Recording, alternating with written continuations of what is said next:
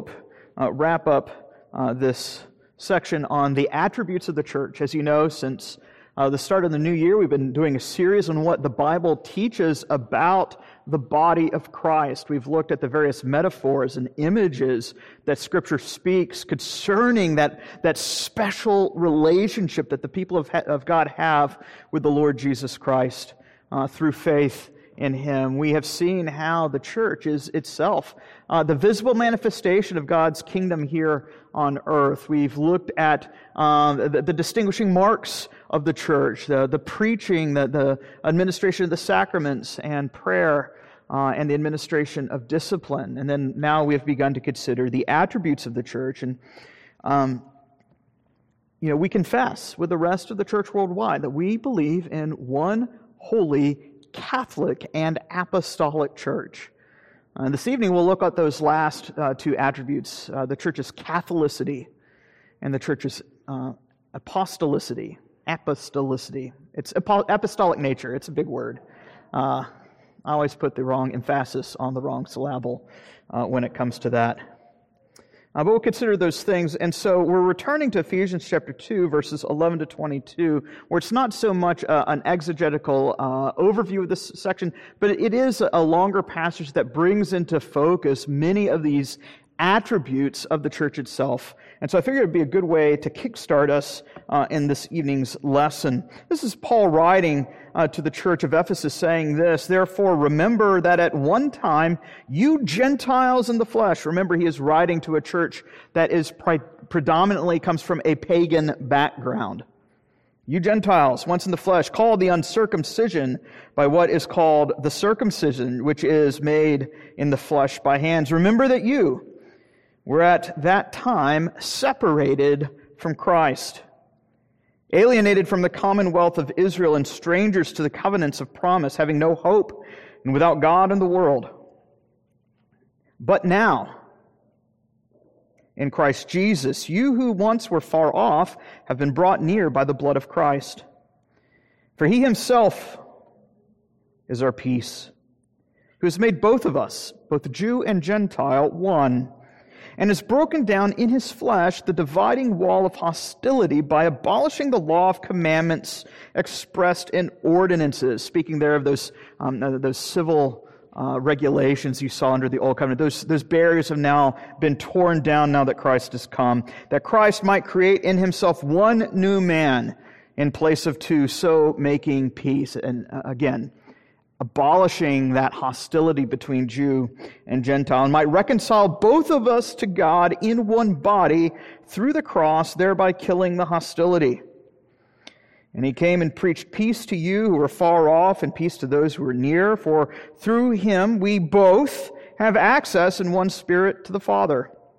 So then you are no longer strangers or aliens, but you are fellow citizens with the saints and the members of the household of God, built on the foundation of the apostles and prophets, Christ Jesus Himself being the cornerstone, in whom the whole structure being joined together grows into a holy temple in the Lord. And in Him you are also being built together into a dwelling place for God by the Spirit."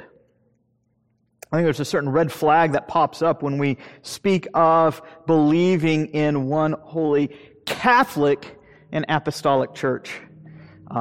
I think for many of us, for some of us, you may have grown up in a Catholic background and your eyes kind of jar thinking, what am I doing here in a Protestant church for saying we believe in the Catholic Church? Perhaps.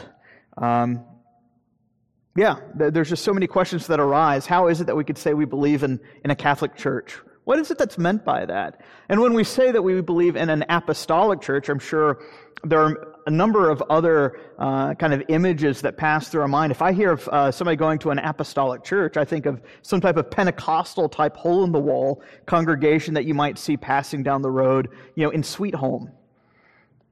And yet, these are things that we actually do confess. We actually do believe in the Church Catholic. We do believe in the Church Apostolic, but we have to understand properly what we mean by that. And that's what we're going to focus on this evening, looking at the Catholic nature of the church and the apostolic nature of the church. Now, when we consider the word Catholic, it seems somewhat scary. But let me make it less scary for you. The word Catholic means universal. That's what it means. And so when we confess one holy Catholic church, we are confessing in one holy and universal church. It's something that's perhaps underappreciated in this day and age, that Christ has redeemed for himself a people from every tongue, tribe, and race. Under the Old Covenant, the redeemed body was constituted within a single political entity, the nation-state of Israel. But now that Christ has come, those boundary markers, those markers that were determined by circumcision and in many ways race or ethnicity, race is probably too anachronistic of a term, but by bloodline, have been broken down. It is something that goes out, and of course I say that now, but you will recognize when we look at this, that even under the Old Covenant, the offer of the gospel was to anyone. There are many Gentiles under the Old Covenant who believed and were joined, but they were joined to the nation state of Israel. But now that Christ has come, those dividing walls of hostility have been broken down. So one of the things that we see throughout the Old Testament is the anticipation that this will come. You think of Isaiah chapter 2, that in the latter days will come, all the nations shall flock up to the mountain of the Lord. You think of Joel 2, which is perhaps the most famous Old Testament prophecy, one that Peter himself preaches on the day of Pentecost. That in the last days, the Lord says, I will pour out my Spirit on all flesh. In other words, the redeemed people of God is not restricted to a particular nation. It is now something that transcends national boundaries. It's not restricted to a particular sectarian group. And so that's what we mean when we speak of the church's Catholicity. It's speaking of the universal nature of the church. In one sense, we recognize that there are what we call national churches. You have the Church of England. You have the state churches in kind of the old European states. And in some ways that's well and good as long as we recognize that the church is not restricted to one nation state. It is something that, your entrance into heaven is not contingent upon whether or not you have a passport where your citizenship is also bound up with the United States, right? There's a reason we don't have an American flag behind the pulpit here. Because your citizenship, your national citizenship, your earthly citizenship is not a requirement for entrance into the kingdom of heaven. It is here that people from every nation, tongue, tribe, and race can come to worship freely, regardless of your earthly citizenship status. There is, as Paul himself says, that the gospel is the power of God to salvation for all who believe, to the Jew first, but also to the Gentile. That there is what we call a free offer of the gospel. Whosoever will may come.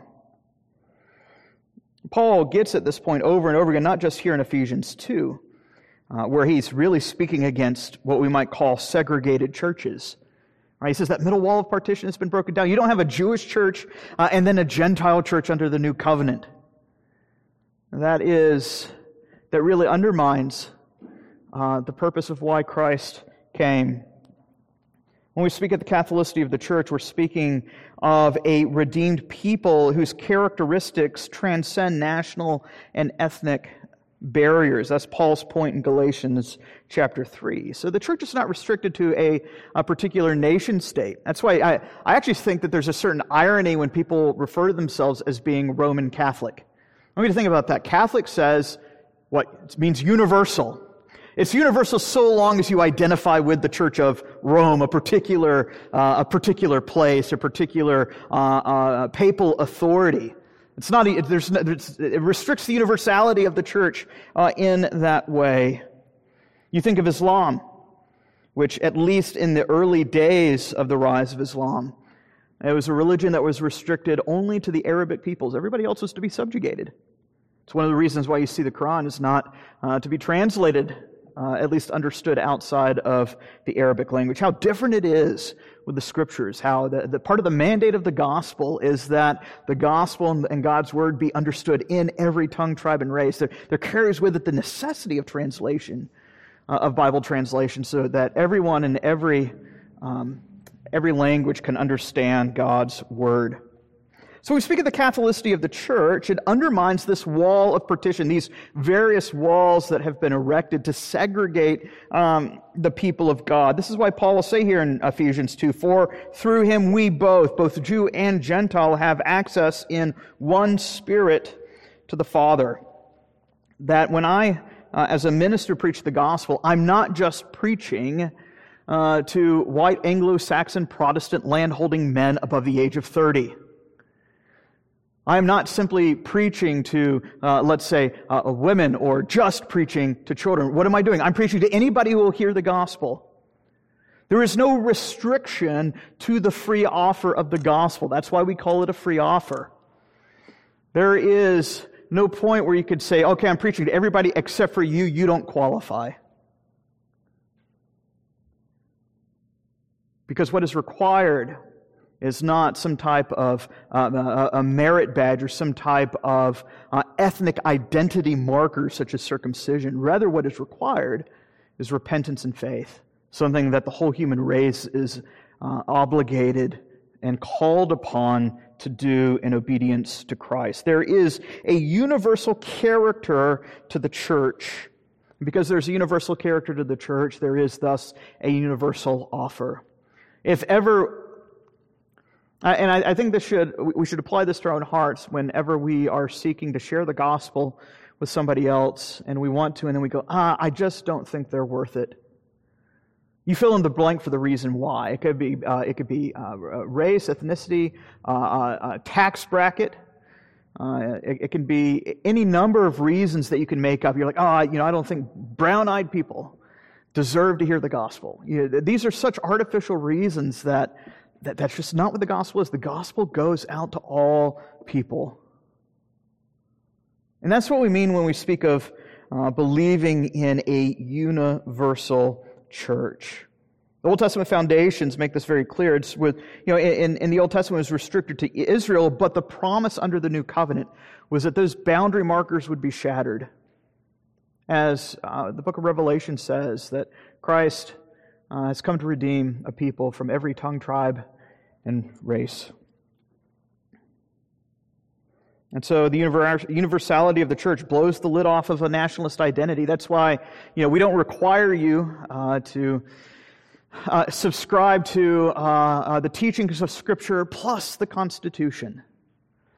Because that wouldn't be real fair if we had German immigrants come in and become members of this church. It wouldn't be fair if we had English immigrants come to this church. What unites us is our faith in Christ. That is what unites us. That's what distinguishes us as a separate people. I'm not saying that all the nations should have a single constitution. That's not my point. My point is the church acts according to different principles. We are citizens of another kingdom, Paul says.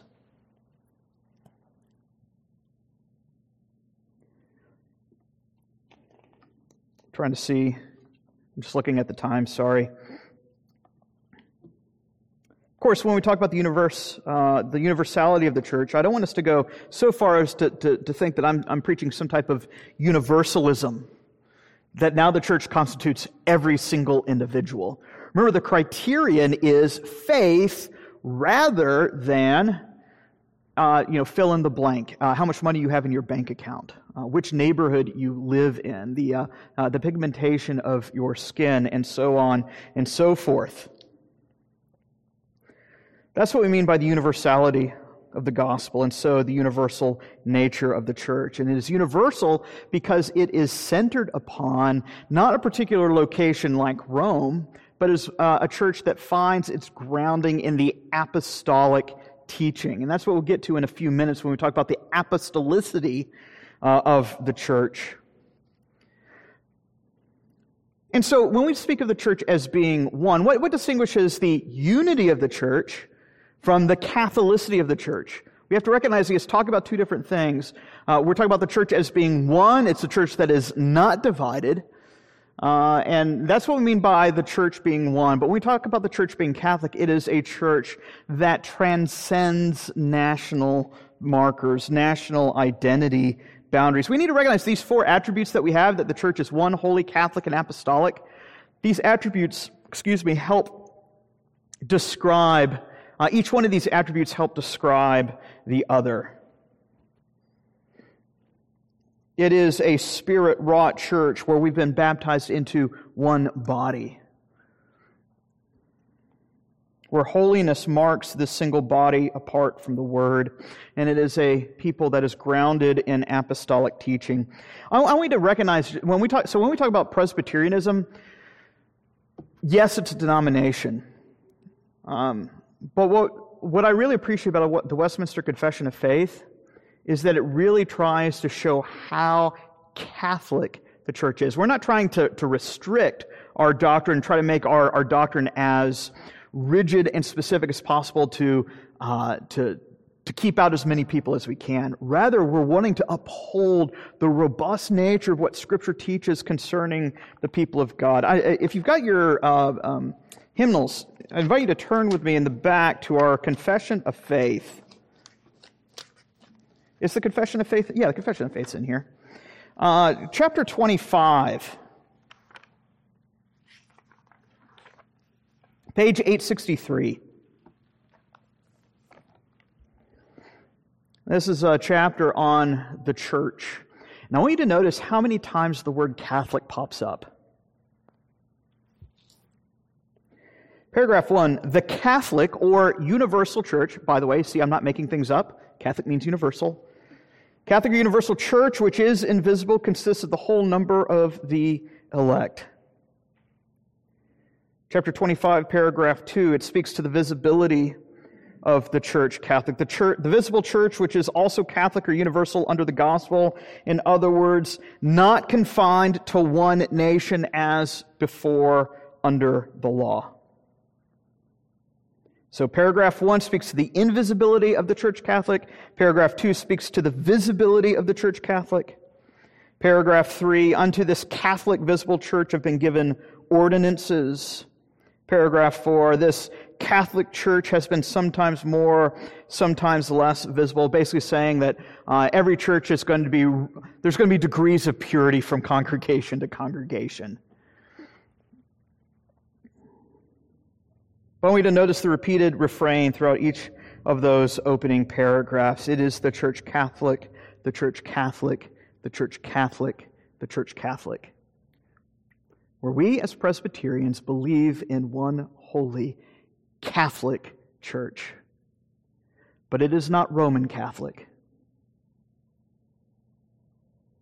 You see, the Catholicity of the church is not bound up with one's association with the city of Rome or the Pope. As Scripture confesses elsewhere, what is it that binds the church to Christ? It is the Spirit. The Spirit effectually applies the work of Christ to the hearts of believers, uniting us to Christ by faith in our effectual calling. Notice that this is even what the Nicene Creed affirms. You remember a couple weeks ago when we looked at the way in which the Nicene Creed is broken off. It's I believe in God the Father, I believe in Jesus Christ, His only Son, and I believe in the Holy Spirit. And of course, the Confession of Faith regarding the nature of the church is a subset of our teaching in what we believe concerning the work of the Spirit. In other words, what we're seeing here in chapter 25 of the Confession, if we were doing a class on the Westminster Standards, I'd be able to spend a little bit more time on this. But what we're seeing the Westminster writers affirming here, and what we're seeing here is that there is a reclamation of Nicene Christianity. In other words, what the authors are trying to say is we're not trying to be schismatic. We're actually showing that we're trying to hold the proper bounds of the church's Catholicity in its proper context. That it is rooted in not blind obedience to the Pope, but in the apostolic teaching of Scripture. That is what makes it Catholic. That is what makes it universal. In other words, what we are claiming here is that it is not we who have erred, it is Rome who has erred. Because they're trying to restrict who it is that is part of the church by one's allegiance to a single figurehead, that figurehead not being the Lord Jesus Christ. That's why we say that the Catholic Universal Church consists of the whole number of the elect. Well, that's what we mean by the Church Catholic. But we can't understand its Catholicity apart from its apostolicity, the apostolic nature of the church. And you see that the last few verses of Ephesians 2 really get at this, that the church is built upon the foundation of the apostles and the prophets. Notice this, that the church is not simply built on the foundation of Peter.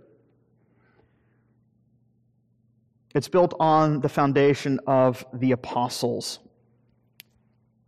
It's something we see throughout the whole New Testament, that there is the ministry of the apostles was to lay the groundwork for the church through their particular teaching. If you'll turn with me to John chapter 17 real quick, I think this is really important in understanding what we mean by the church's apostolic nature. One of the arguments that you'll see when people, particularly in, let's say, Eastern Orthodox churches or Roman Catholic churches, they'll talk about, and even sometimes your kind of old school Anglican churches will speak of the nature of apostolic succession as being the litmus test as to whether or not you're worshiping at a true church. But I want you to notice what Jesus says in John 17, verse 20. This is part of Jesus' high priestly prayer. He says, I do not ask for these only. In other words, I'm not only praying for the apostles who are with him the night that Christ is about to be betrayed, but I'm also praying for those who will believe in me, notice this, through their word. What we find is the basis for a true apostolic church is the church's fidelity to the apostolic teaching, not necessarily a visible continuity of what we might call apostolic office. If you read Eusebius's Ecclesiastical History of the Church, a great 4th century historical document outlining the growth of the church, one of the things that Eusebius does, he lists all the popes in succession to try to demonstrate that he could claim that the apostolic succession, beginning with Peter in Rome all the way to the present day. But I find it kind of awkward when the sixth pope's name is Pope Sixtus. Sounds kind of made up to me. One of the things that we see when we talk about the church's apostolic succession, how should I put this? Well, I have it here if you still have the old handout that I gave like a month ago. Organizational succession does not guarantee doctrinal succession. I want us to think about this practically. I hope that we as a church here in Corvallis, here at Westminster, I hope we are a Bible-believing church. We are trying our darn tootness to be a faithful, biblical, Bible-believing church. But just because Westminster Corvallis in 2021 is a Bible-believing church does not guarantee that this congregation will be a Bible-believing church 3 generations from now. Think of the old mainline churches. First Presbyterian Church of any given street in America. Big congregations, beautiful building, rock solid preaching. A couple generations pass. How faithful are they? That's really going to vary from church to church. Just because the same building is still standing doesn't mean that there is apostolic succession. Just because you can trace and name the number of senior pastors in a given church doesn't mean that you are carrying on a faithful apostolic succession. The church's apostolic nature is fidelity to apostolic doctrine, and that doctrine is found in the New Testament. Don't let any other criterion dissuade you. What defines the church is not the decree of the Pope or the Bishop of Rome. What defines and characterizes the church is what Scripture says. Because what the apostles taught were the very things that Christ himself taught the apostles. either in person in his earthly ministry or under inspiration of the Holy Spirit. And that's what we mean by the church's Catholicity. It is universal, and then its apostolicity, that is grounded in the teaching of the apostles. And that's why it has to come time and time again. What is it that we're doing as a church? We are confessing what the Bible teaches. We have to build our hope and our confidence and our doctrine and the way in which we treat one another on Scripture and Scripture alone. To do so would to try to be building a house on sand. It is on the solid rock of Christ that our hope is built. And so for us to deviate from what Scripture teaches in any of these ways would spell certain destruction. Maybe not today, maybe not tomorrow. But if it continues uncorrected, then we're spelling certain doom, either for ourselves in the future or for our children. And that's why we have to keep, when you raise your kids, keep bringing them back to the pages of Scripture. Why do we believe this? We go, well, what does the Bible say? Keep sticking their face in Scripture day in and day out. When you gather around the dinner table and you have family worship, and you're just reading through the Bible, just saying, why is it that we don't do what the world does in fill in the blank? Why do we reject gay marriage? Why do we not subscribe to papal infallibility? Why is it that we fill in the blank? There are so many things, and it always comes back to because everything that we do must be built off Scripture. This is the attribute of the church, that it has been united as one body through the Lord Jesus Christ by the Spirit. It is holy, and so we are called to holiness of life. It is universal in that we cannot put up a sign restricting certain people from coming on the basis of certain kind of identity markers. That anyone's welcome to come hear the gospel, because all are called to repentance and faith. And the very things that we preach, I'm not here to preach a political platform, but to preach the apostolic message of repentance and faith in the Lord Jesus Christ. So that's what we mean by the attributes of the church: one, holy, Catholic, and apostolic. I believe next week David's going to continue with Daniel, and then we'll return to the Psalms, and then we'll keep on trucking with what the Bible tells us about other facets of the church as well. But let us close in prayer and then stand and sing the doxology.